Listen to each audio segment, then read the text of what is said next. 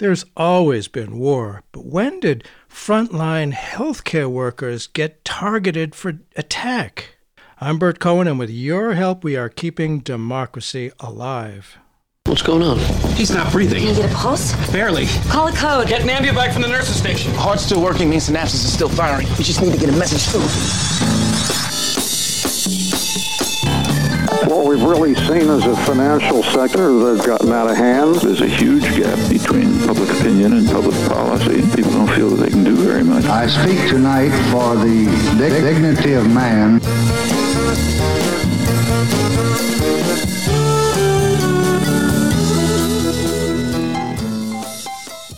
You may have heard something about Doctors Without Borders being targeted and killed in recent years. In previous times, such shocking stories would cause a worldwide outcry. Today, these stories have become lost in and ignored in all the fire hose torrent of 24/7 news. The fact is, between 2016 and 2020, there were more than 4,000 recorded acts of violence against healthcare in conflicts around the globe. And it's not slowing down. How do we get to this place where such once unthinkable inhuman acts become routine? And it's not just happening in places like Myanmar and Africa.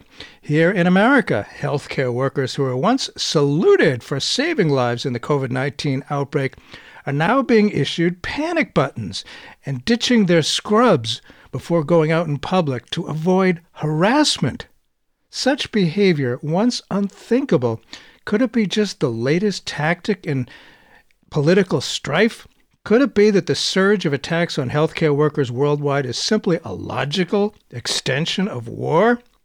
How is it that political and military leaders evade their legal obligations to protect healthcare in war? Have we now become that complacent? Is it too late to check this descent into inhuman barbarism?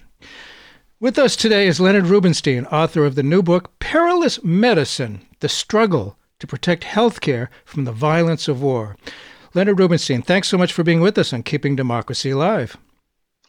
And thank you for having me.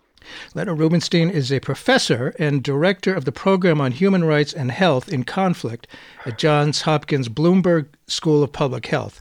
In 2011, he founded and now chairs the Safeguarding Health in Conflict Coalition, a group of 40 humanitarian, human rights, and health provider organizations working at the national and global levels that seeks to reduce attacks on and interference with health workers, patients, facilities, and transports. Leonard was previously president of Physicians for Human Rights and is a recognized global expert on violence against healthcare. Just that phrase, violence against healthcare, just frankly shocks me. I guess I'm old-fashioned. I'm so 20th century. Well, again, thanks for being with us. You do a lot of work related to promoting the goals of doctors in dangerous areas. It's an ages-old, always highly respected vocation. But this is your first book. I believe this publication is the result of years of exposure to the unexpected level of violence against healthcare workers, beginning in the 1990s for you in Bosnia. What did you learn from that experience, and what made it so compelling to you to write a book about? Well, it's a great question. And I'm like most people in that until I got close to the violence, I was really quite unaware of its extent and its effects. In Bosnia, I had gone in 1996 to release a report that an organization I had just joined, Physicians for Human Rights, was releasing. And I learned of the stories of what doctors and their patients were going through. First, I should say in Sarajevo, the hospitals were full of pock marks from shells, and their windows had all been blown out with blue sheeting. And I heard the story of a pediatrician named Emma Zevicic, who was in a neonatal ward with babies in incubators when she was warned that shelling was about to begin. She couldn't believe that was going to happen. But she moved the babies next door to another hospital just in time before her unit was blown up. But the other hospital was also hit, and they lost electricity, they lost heat. It was winter, and 9 of the babies did not survive the night. And it was shocking that these needless deaths occurred, despite the fact that for 150 years, attacks on any aspects of healthcare and conflicts have been banned by international law. And that's what started me on this journey, that it turned out not to be an anomaly, not to be an exception, that almost wherever there are wars, there are attacks on healthcare, sometimes for strategic reasons, sometimes for convenience, sometimes because the protections the law requires are simply not implemented. And you talk about the old law, the 150 years old law, and as regular listeners to this show know, I am somewhat obsessed with World War I. And I know it was standard practice back then to give medical aid to the people you had been trying to kill as soon as they were captured. It was just, that's what happened. Of course you do that. The first Geneva Convention protected soldiers wounded in battle and their caregivers. Tell us, please, about that historic agreement, how it came about, and in what ways it worked, and in what ways it was proved to be too narrow back in the 19th century. Yeah. It was an incredibly landmark. It was 1864 that the convention was adopted. It was a product of a man named Henri Dunant, a Swiss humanitarian, who happened upon a battle in northern Italy with tens of thousands of soldiers, where Napoleon III was fighting the Austrian army and others. And he came across the terrible sight of wounded and sick soldiers, wounded soldiers dying on the battlefield. And because there were no protections for rescuers, no one could attend to them. And many died of thirst. They were in agony. Even the next morning, they were unattended. And he urged that they be protected and their caregivers be protected. And it was an incredible breakthrough. It was really the first international treaty to govern the conduct of war in any respect. And it focused on the wounded and sick. So it was an incredible breakthrough. At the time, it only applied to wounded soldiers, but over the generations, it extended to civilian hospitals, civilian wounded. It extended not just to wars between states, but to civil wars.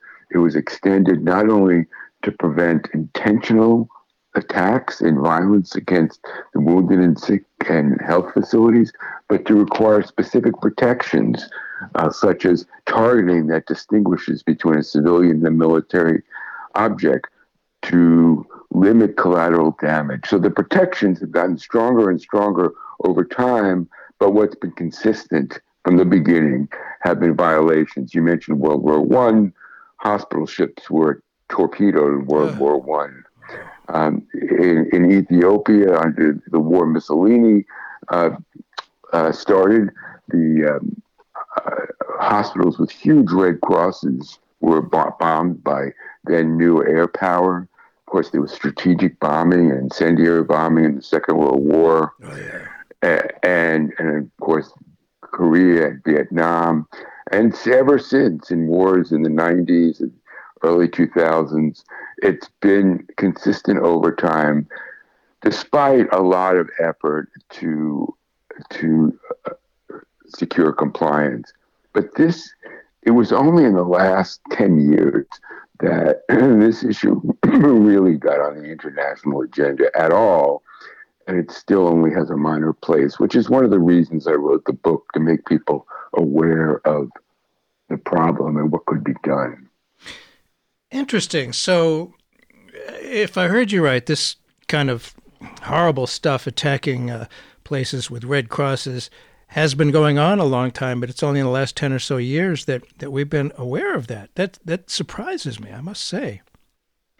Yes, it surprised me too. And I remember how stunned I was in those early years when I started doing reports in the 90s on Chechnya and in Kosovo and in other parts of the world, how little traction there was and how the media didn't cover the issues. And certainly UN agencies paid little attention. It's only recently that it has gotten the attention, and even then, we haven't made the progress in protection that we need to. Well, I'm old enough to remember the TV show MASH when they had the big red cross out there, and I got the sense as somebody watching it, now granted it's fiction, that once they had that red cross out there, that they would be safe from intentional attack. Wow. Yes, that's right. MASH was an example of how it's supposed to work, but not what actually happens so often in the world. I should say that there's some compliance. It's not as though every combatant throws out the Geneva Conventions and just wantonly attacks healthcare, but it happens enough that thousands of people are killed, and of course the reverberating effects are enormous. When you destroy a hospital, what happens 6 months later when there's an obstetric emergency? When you kill vaccinators, hundreds of thousands of kids don't get their polio and measles vaccinations for a period of time. So the effects are long lasting. It's not just the deaths and injuries at the time. Yeah, and it's not like you're targeting combatants and military installations and factories that make the stuff. One is targeting the general population, which I guess is something relatively new. And we'll talk about that as we eventually wind our way up to the Second World War. But back to the 19th century, philosophers have long wrestled with questions regarding the justice of going to war, but they didn't pay a lot of attention to the moral constraints on the conduct of the war. In the 19th century, philosophers and military leaders looked closely at questions of morally acceptable behavior by combatants. Two thinkers from that period you highlight are Francis Lieber and Henri Dunant. How did their theories about the protection of healthcare in war influence us to this day? I mentioned Dunant a few moments ago that he was really the father of the Geneva Conventions, which basically say that there's a principle of humanity, that we treat all people who are suffering unnecessarily as common human beings, fellow human beings, and they should be entitled to treatment and care no matter who they are, no matter what they have done. They are not in war when they're wounded, and they should be protected. And that's what's influenced the Geneva Conventions. One of the things my book highlights is a focus on the other man you mentioned, Francis Lieber, who was a brilliant theorist, very erudite, intellectual, friends with Henry Wadsworth Longfellow and Alexis de Tocqueville and many other notables of his time. And he had a different attitude about war. He thought, on the one hand, there shouldn't be gratuitous cruelty. You shouldn't execute people who were prisoners when they were in your custody.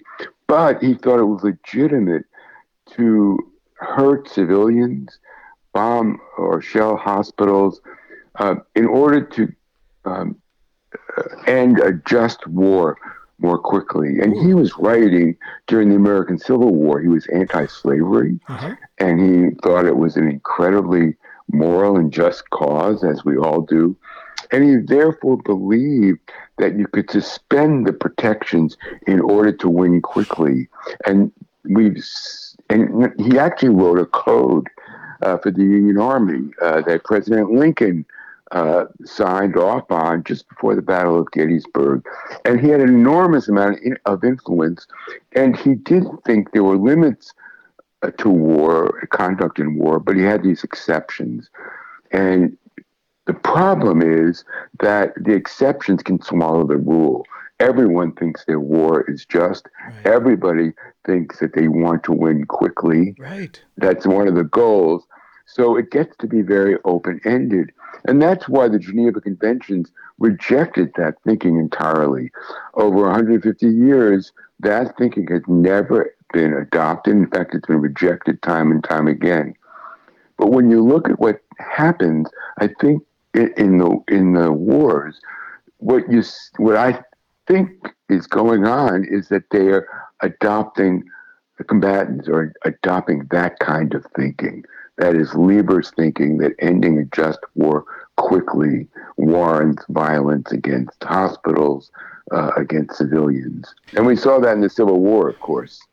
Oh, we've seen that in so many different wars. When gas was first introduced in the First World War, it was sold as a way to end the war quickly. And, terror bombing is sold as a way to end wars quickly. It goes on and on and on. And people, want the war to end quickly, so they ratchet it up hugely. Fascinating logic, I must say. For those who may have just tuned in, Bert Cohen here. The show is Keeping Democracy Alive. We're talking about the targeting of healthcare workers in war. Our guest today has written a book about it, Leonard Rubenstein. His new book is called Perilous Medicine: The Struggle to Protect Healthcare from the Violence of War. And I bet, when people become doctors and medical care workers, they don't expect to be in peril, for their lives to be in peril. But then again, going into war, I suppose it just comes with the territory. And obviously, I'm much more familiar with the First World War than the Second World War. But I only recently learned that because precision bombing of war-related targets, factories, and the like, frankly proved too difficult for pilots, American pilots, Allied pilots, carpet bombing of cities and civilian centers became an acceptable tactic. Firebombing of Tokyo and Dresden rivaled any atomic bomb's devastation of non-combatants. What changes were made to the Geneva Conventions to address those problems after the Second World War, and where do the gaps persist? You're right that the Second World War was terrible in the use of strategic bombing and indiscriminate bombing of cities. And after the war, when the Geneva Conventions went through a major revision in 1949, there were efforts to prohibit that kind of attack. But because the United States was the only nuclear power at the time, it opposed any limit on bombing that would kill huge numbers of civilians. And it wasn't until after the Vietnam War in 1977 that the Geneva Conventions were finally changed again to outlaw those kinds of attacks, so that today indiscriminate bombing is a violation. And happily, we see that the United States, at least, and other Western powers tend not to do that anymore. Although there have been many civilian casualties from airstrikes in Afghanistan, for example, most of them have been mistakes. Some of them terrible, terrible mistakes. Some of them gross negligence. But for some countries, like Western powers, those 1977 changes had an effect. On the other hand, in the war in Yemen, where the United States actually supported Saudi Arabia, the targeting was an afterthought, so that the Saudis basically destroyed the health system in a very poor country, Yemen, because they didn't bother to comply with the rules about distinguishing between military and civilian targets. And here, the United States was culpable or complicit by selling the arms that made it possible. So it's a really mixed story. Well, and the war in Yemen, it doesn't get a lot of headlines, but it's just an incredible humanitarian disaster. And you've written extensively about that, and that Saudi Arabia generally did not target hospitals. Its bombing did destroy an already incredibly fragile health system. As you say, it's a just unbelievably poor country. And Saudi Arabia gets tremendous support from the U.S. The U.S. supplies so much of the Saudi weapons and the weapons delivery systems. They're destroying the health system such as it is. What about the legal and moral culpability of the United States in this? Well, I think it's very culpable. Just to give you another sense of what happened in Yemen, because of the destruction of water infrastructure on the one hand and the health infrastructure on the other hand, 2 million people were subjected to cholera, the largest cholera outbreak in the world, as far as we know. And that's only the beginning. The ability to deal with COVID in Yemen is severely compromised. So the effects are just enormous. And children are dying because they're dying of malnutrition, and there's not sufficient resources to address the malnutrition needs of the children. The humanitarian crisis is kind of beyond belief. So what is the U.S. role in all this? From the very beginning, and through two administrations, the Obama administration and the Trump administration, the arms sales that enabled these bombings, including mid-air refueling so that the planes could look for target, continued.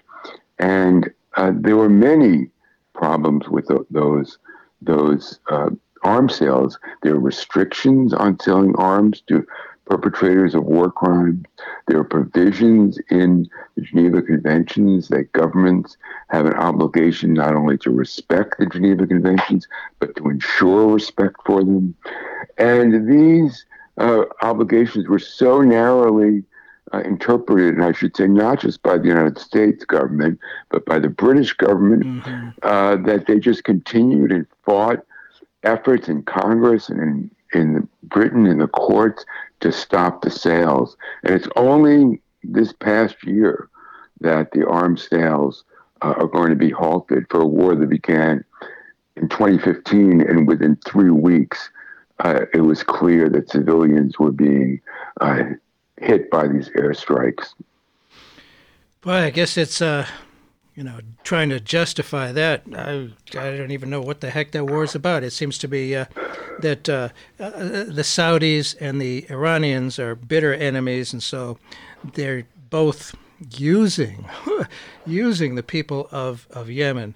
But we won't go too deeply into that. There's so many other examples of doctors and medical facilities and medical workers being specifically targeted. And when people get destroyed, when there's absolute incredible devastation, they get angry. They get angry. After the American Civil War, the South was devastated, and they took out their anger on easily identifiable people of African American descent. And, it was, as someone called it, a typhoon of terror. And nowadays, the extreme militarism of North Korea seems mysterious to most people, but what we may have ignored and forgotten that, they haven't forgotten that the U.S. destroyed some 1,000 hospitals and killed about 1 million civilians, which was nearly a third of the entire population of North Korea. In Vietnam as well, saturation bombing campaigns and the use of napalm inflicted horrendous damage on the civilian population. Yet you say those campaigns may not have actually violated the Geneva Conventions. Say more about that, please. Well, this goes back to what I spoke about about the 1949 revisions, which did not prohibit the use of indiscriminate bombing. All it did was prohibit intentional targeting or destruction or attacks on healthcare. So in Vietnam and in North Korea, the Defense Department said we're not violating any laws. And in fact, in Vietnam, some major anti-war scholars agreed with them.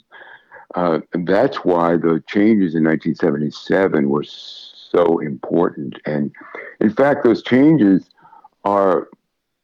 became so influential that even governments and, of course, armed groups that are not permitted to sign international treaties, they are bound by them. It's called customary law, which means that you're bound even if you haven't agreed to it.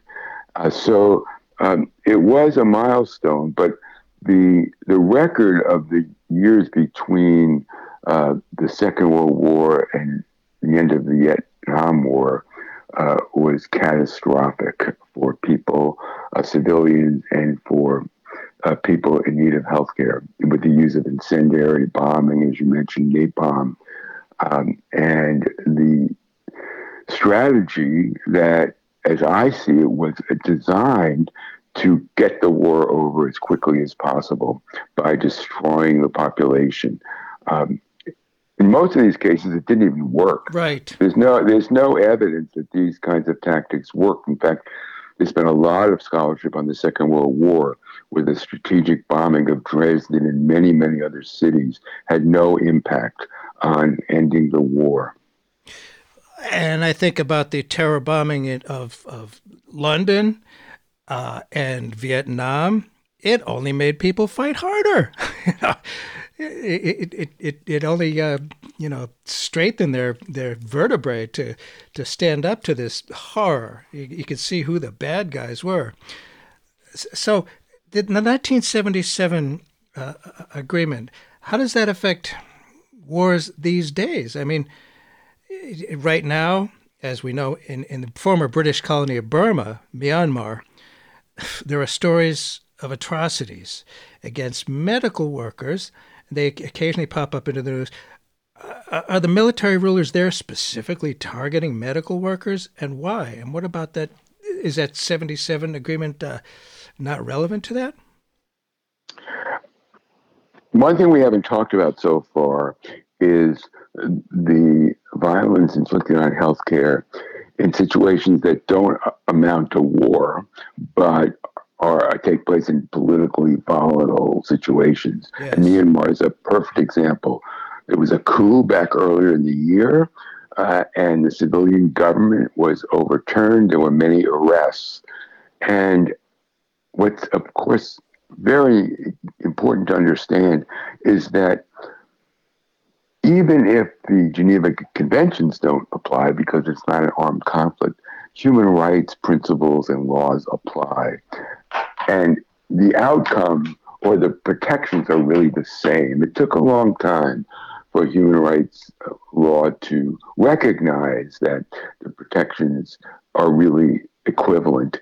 And what happened in Myanmar is that doctors and nurses were in the lead or among the leaders in the protests against the coup.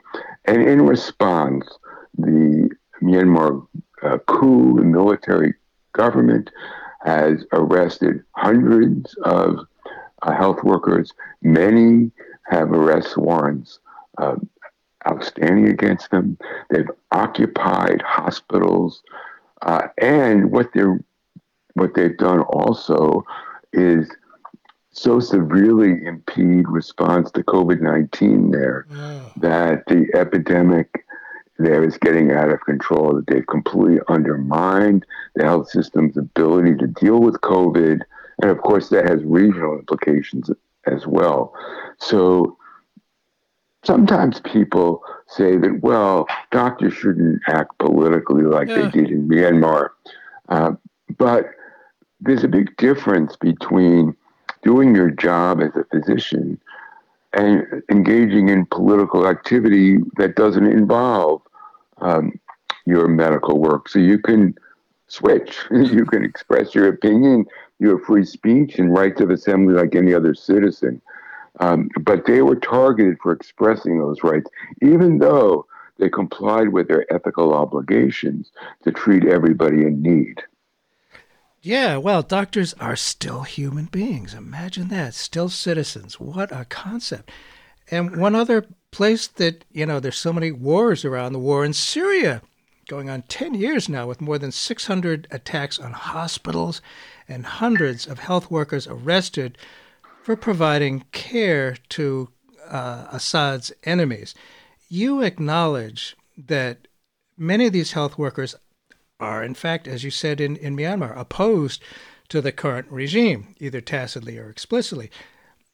Should they still be protected, even though, should they expect to be vulnerable because they're not neutral? Syria is the worst case. It's the case where strategic attacks, targeted attacks on hospitals in particular, have been going on in the entirety of this war for 10 years. And you mentioned 600 hospitals hit. And those hospitals were hit deliberately. These were not accidents. This wasn't like Yemen, where it was just sloppy targeting. These were specific targeted attacks on hospitals with completely devastating impacts on the civilian population and on the health workforce. About 1,000 health workers have been killed. Many have fled for understandable reasons. And some of the doctors, certainly, and the nurses and other health workers, are opposed to the Assad regime that is doing most of the bombing and shelling, although many of them wanted just to do their jobs, and they happened to live in Aleppo or other cities that were attacked. And they weren't particularly politically involved. But what the regime did is deemed anyone who was living in an area controlled by the opposition to be a target.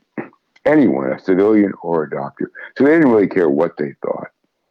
Needless to say, as you point out, when you're being bombed, you start developing opinions that you're against the people who are bombing you. Really? So, but they're entitled to protection under all circumstances, no matter what their political views. And instead, what Assad and his cronies have done is deem everyone to be an enemy, and in fact, a terrorist. They're using the excuse of terrorism, and we can talk more about terrorism if you like.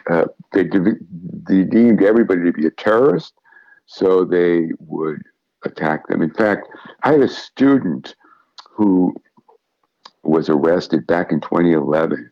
He made it to the United States, eventually escaping Syria, and he became my student at Johns Hopkins, and he was arrested.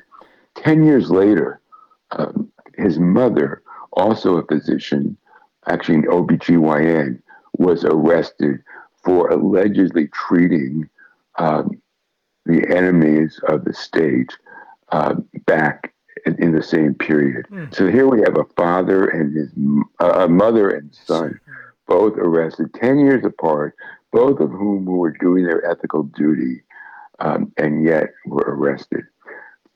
Absolutely amazing, and the inhumanity of it is just it's something we prefer not to look at, but it's there, and it goes on and on. Just in case you may have just tuned in, Bert Cohen here. The show is Keeping Democracy Alive. Our guest is Leonard Rubenstein, who's got a new book out, Perilous Medicine: The Struggle to Protect Healthcare from the Violence of War. The United Nations, do they have any power? Have they? I mean, where do they stand in all this? Is there any leverage?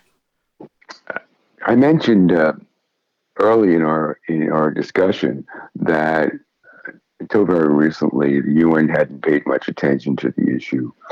About 10 years ago, the World Health Organization, which of course is the global body that tries to coordinate health response, finally had a resolution that it would collect data on attacks on healthcare. Before that, there was no effort even to systematically know what's going on. And when you don't know what's going on, you're not likely to do anything about it.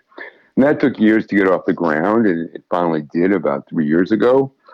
And now we have some reporting. It's really the first time But the real power lies in the UN Security Council, which can do everything from grant access in a war zone to impose sanctions on perpetrators, to refer perpetrators to the International Criminal Court.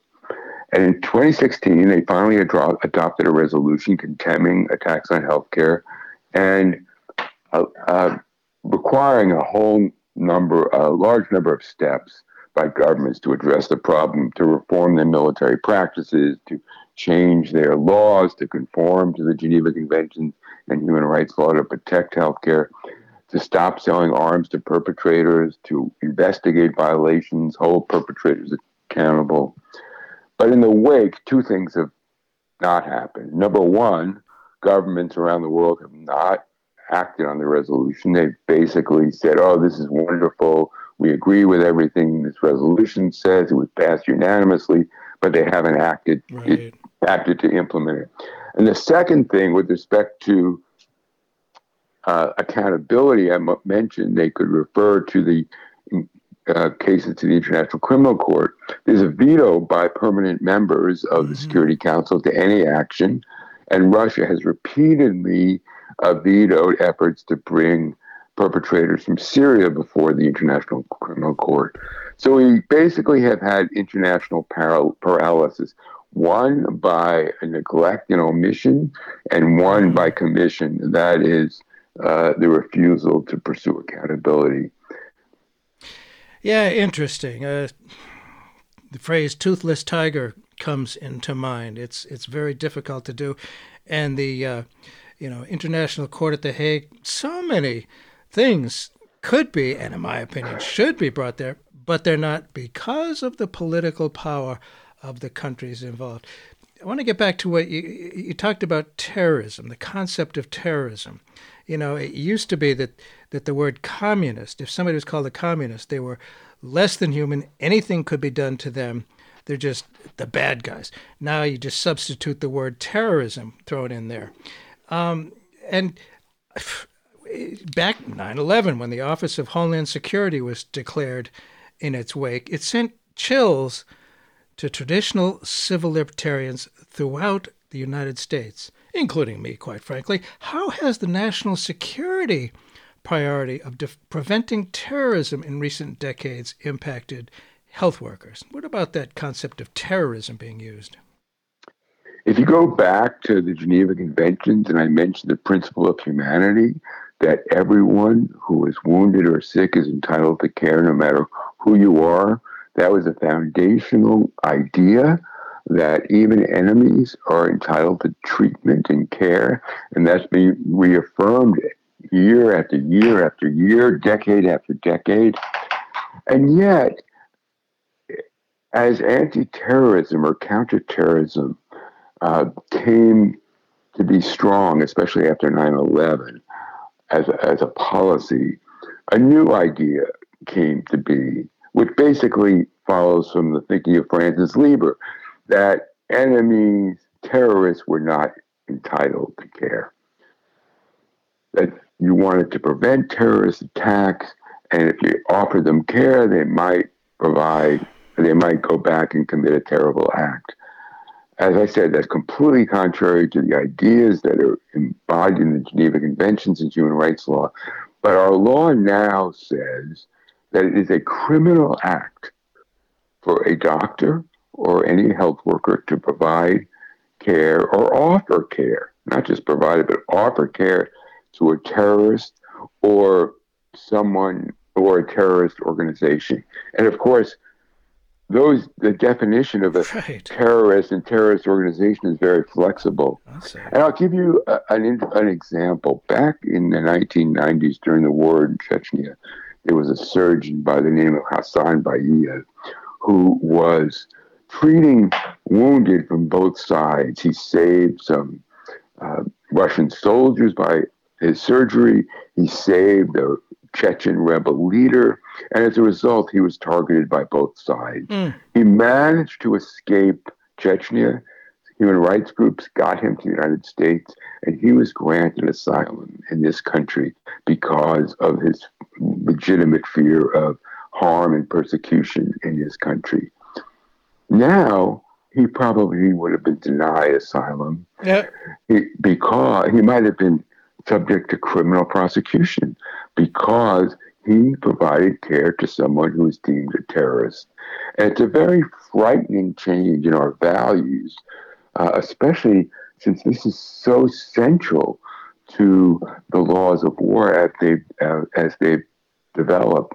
And there's been tremendous resistance to conforming our counterterrorism laws to the values and requirements of the Geneva Conventions and human rights law. Yeah, just slap a label terrorist on somebody, and if you help that terrorist or terrorist organization, and I have been amazed at some organizations which are called terrorist for helping not positions of power, who are struggling in a war. And counter-terrorist law can be irrational and counterproductive, you say. But how have some countries learned important lessons from this and then reformed their approach to counterterrorism as they've figured out the costs? There have been some examples. The most interesting one, of course, it's not likely to be in effect much longer, but Afghanistan under the prior government, which of course was fighting a war and was subjected to terrible terrorist attacks, including ambulances that exploded outside a hospital and killed many people. The government of Afghanistan knew about terrorism, but they nevertheless passed a law that said that doctors were immune from prosecution or arrest for doing their ethical duty. And so you have examples. You have some other examples from New Zealand and other countries. And the real tragic aspect of these laws is there's no evidence whatsoever that the criminalization of healthcare does anything to prevent terrorism. It's wrong morally, it's wrong legally, but it's also kind of absurd, kind of empirically, in that there's no evidence that it makes any difference. Boy, sometimes it's hard to learn the most obvious things right before you. And, the United States is not immune to attacks on doctors and medical care workers. The most recent stuff is the people who have been heroes, the people on the front lines against COVID-19. But got to go back in history a little bit, because that's the way I work. Back in 2009, Dr. George Tiller, who was a physician who performed late-term abortions, was assassinated in Kansas. Healthcare was then and still remains politicized on issues relative to reproductive choices. Very politicized. It's even hotter now than it was back then, I think. So here we are in 2021. And this from the Associated Press, more than a year after U.S. healthcare workers were saluted for saving lives in the COVID-19 outbreak and celebrated with nightly clapping from windows and balconies, some are being issued panic buttons in case of assault and ditching their scrubs before going out in public for fear of harassment. Across the country, doctors and nurses in the front lines against coronavirus are dealing with hostility, threats, and violence from patients angry over safety rules designed to keep the scourge from spreading.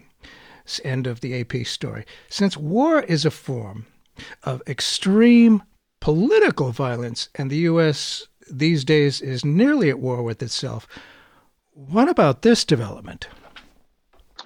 It's a very important and disturbing development. As I said, when we're talking about Myanmar, in situations of political violence short of war, the violence against healthcare is also present. We saw this all over the world in the COVID pandemic. And in addition to the intimidation of frontline health workers responding to COVID, dozens and dozens, maybe more than 100, I'm not sure what the number is, of public health officials who are trying to deal with the pandemic have been intimidated, threatened. And we have other kind of political violence directed at health workers here. For example, during the George Floyd protests, there were in New York, in Portland, there were medics on the scene because tear gas was being used. Some police officers were beating demonstrators. And as is common, medics appear to provide first aid and immediate care to those in need. But in some places, these medics who wore Red Crosses or some kind of special bibs identifying them as health workers, they too were attacked. So we're not immune here from this kind of violence.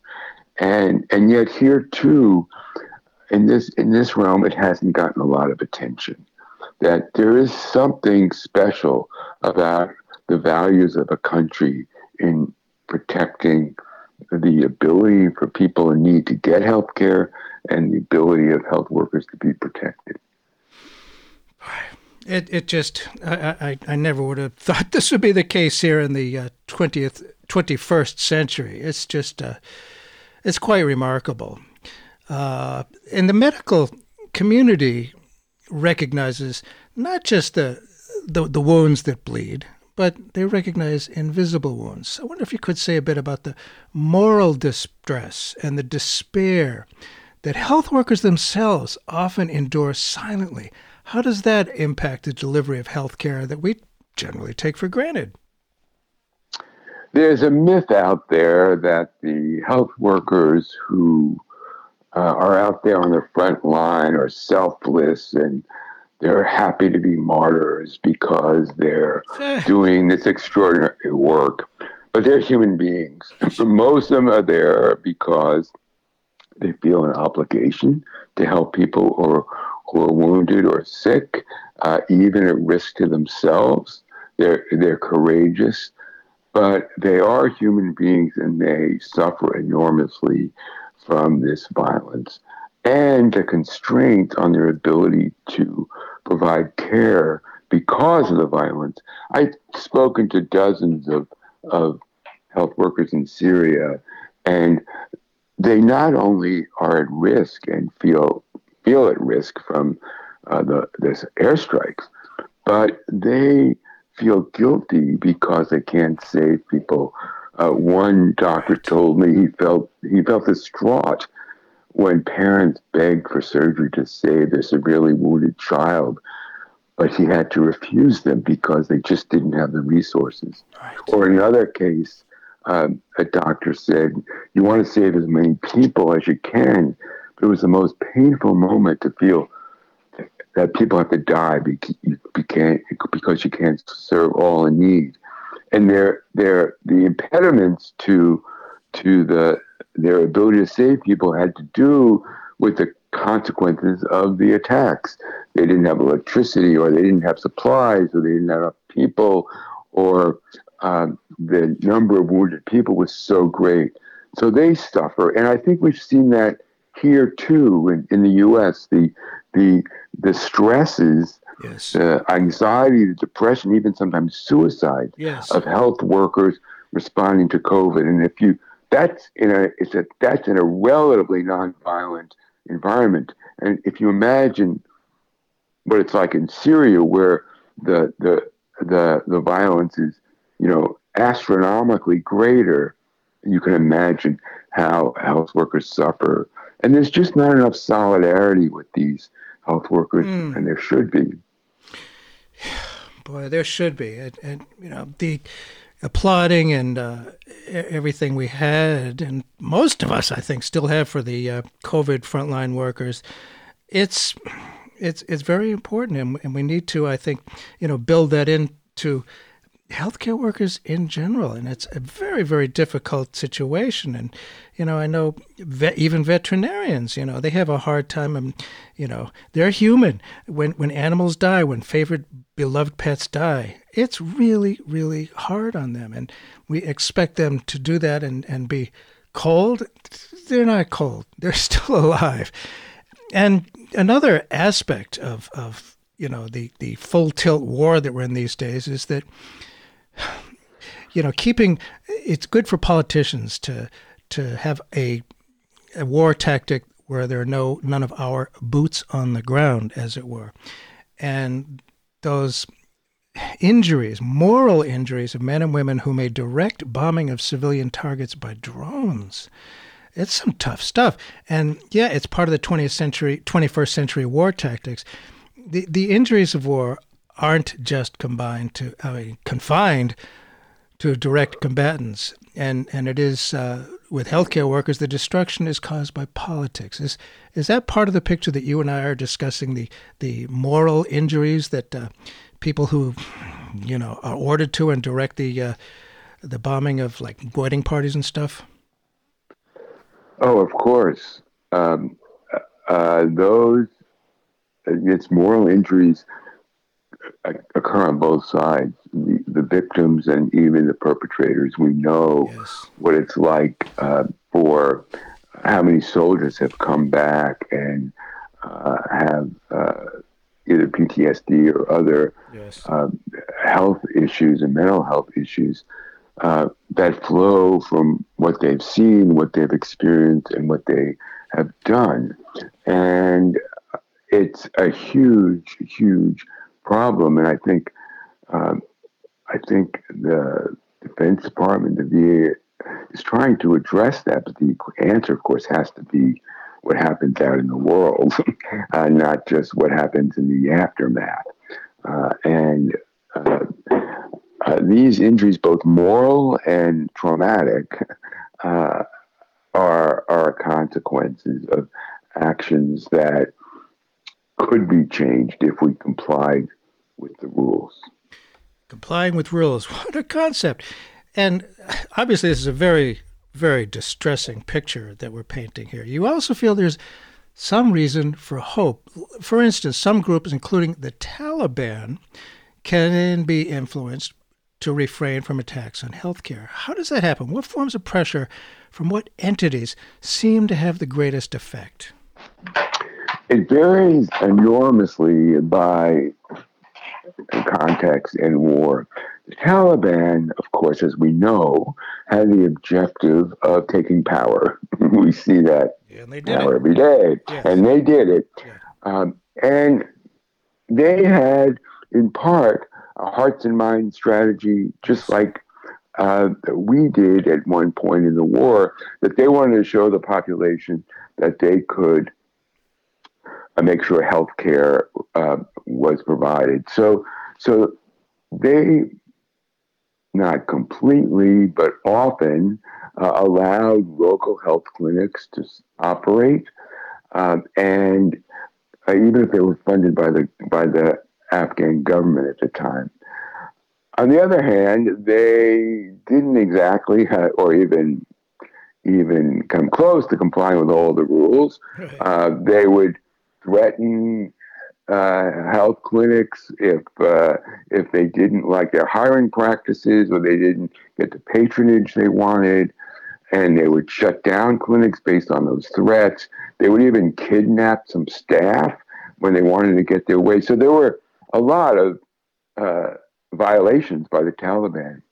But there was also pressure on them from places you wouldn't expect. For example, the UN had a human rights monitoring, civilian casualty monitoring or reporting system in Afghanistan. And the Taliban were very sensitive to those reports. They would write written responses. And although you could never say that the Taliban were in compliance with the Geneva Conventions, they made some efforts to maintain a credibility with the population by having some modicum of restraint. And even though it wasn't perfect, it probably made a difference in people's lives. So there are other examples where those kinds of pressures can work, and we just need a lot more of it. Public pressure does work. I know that certain powers that be have very successfully convinced Americans that we are powerless. But boy, we are not powerless. They know we're not powerless. And it is governments that have the greatest power to protect healthcare from violence. And there is outrage at assaults on the health community, but many of the world's governments kind of sidestep their responsibilities. How might they be held more accountable? What can average citizens do? We are not powerless. The public pressure worked a little bit on the Taliban. What about here? That's right. We are not powerless. There are a lot of ways to influence these policies, just like any other policies. And I think, for one thing, I think the medical community, the nursing community, the public health community needs to speak out and have solidarity with their colleagues abroad, raise it as a visible issue. I think that citizens can demand that our government adopt policies and practices that are consistent with our values. And that actually had some impact in the lobbying against continued arms sales to Yemen. So that's an example where those arms sales and the complicity went on for 6 years, but eventually the public pressure built sufficiently to stop them.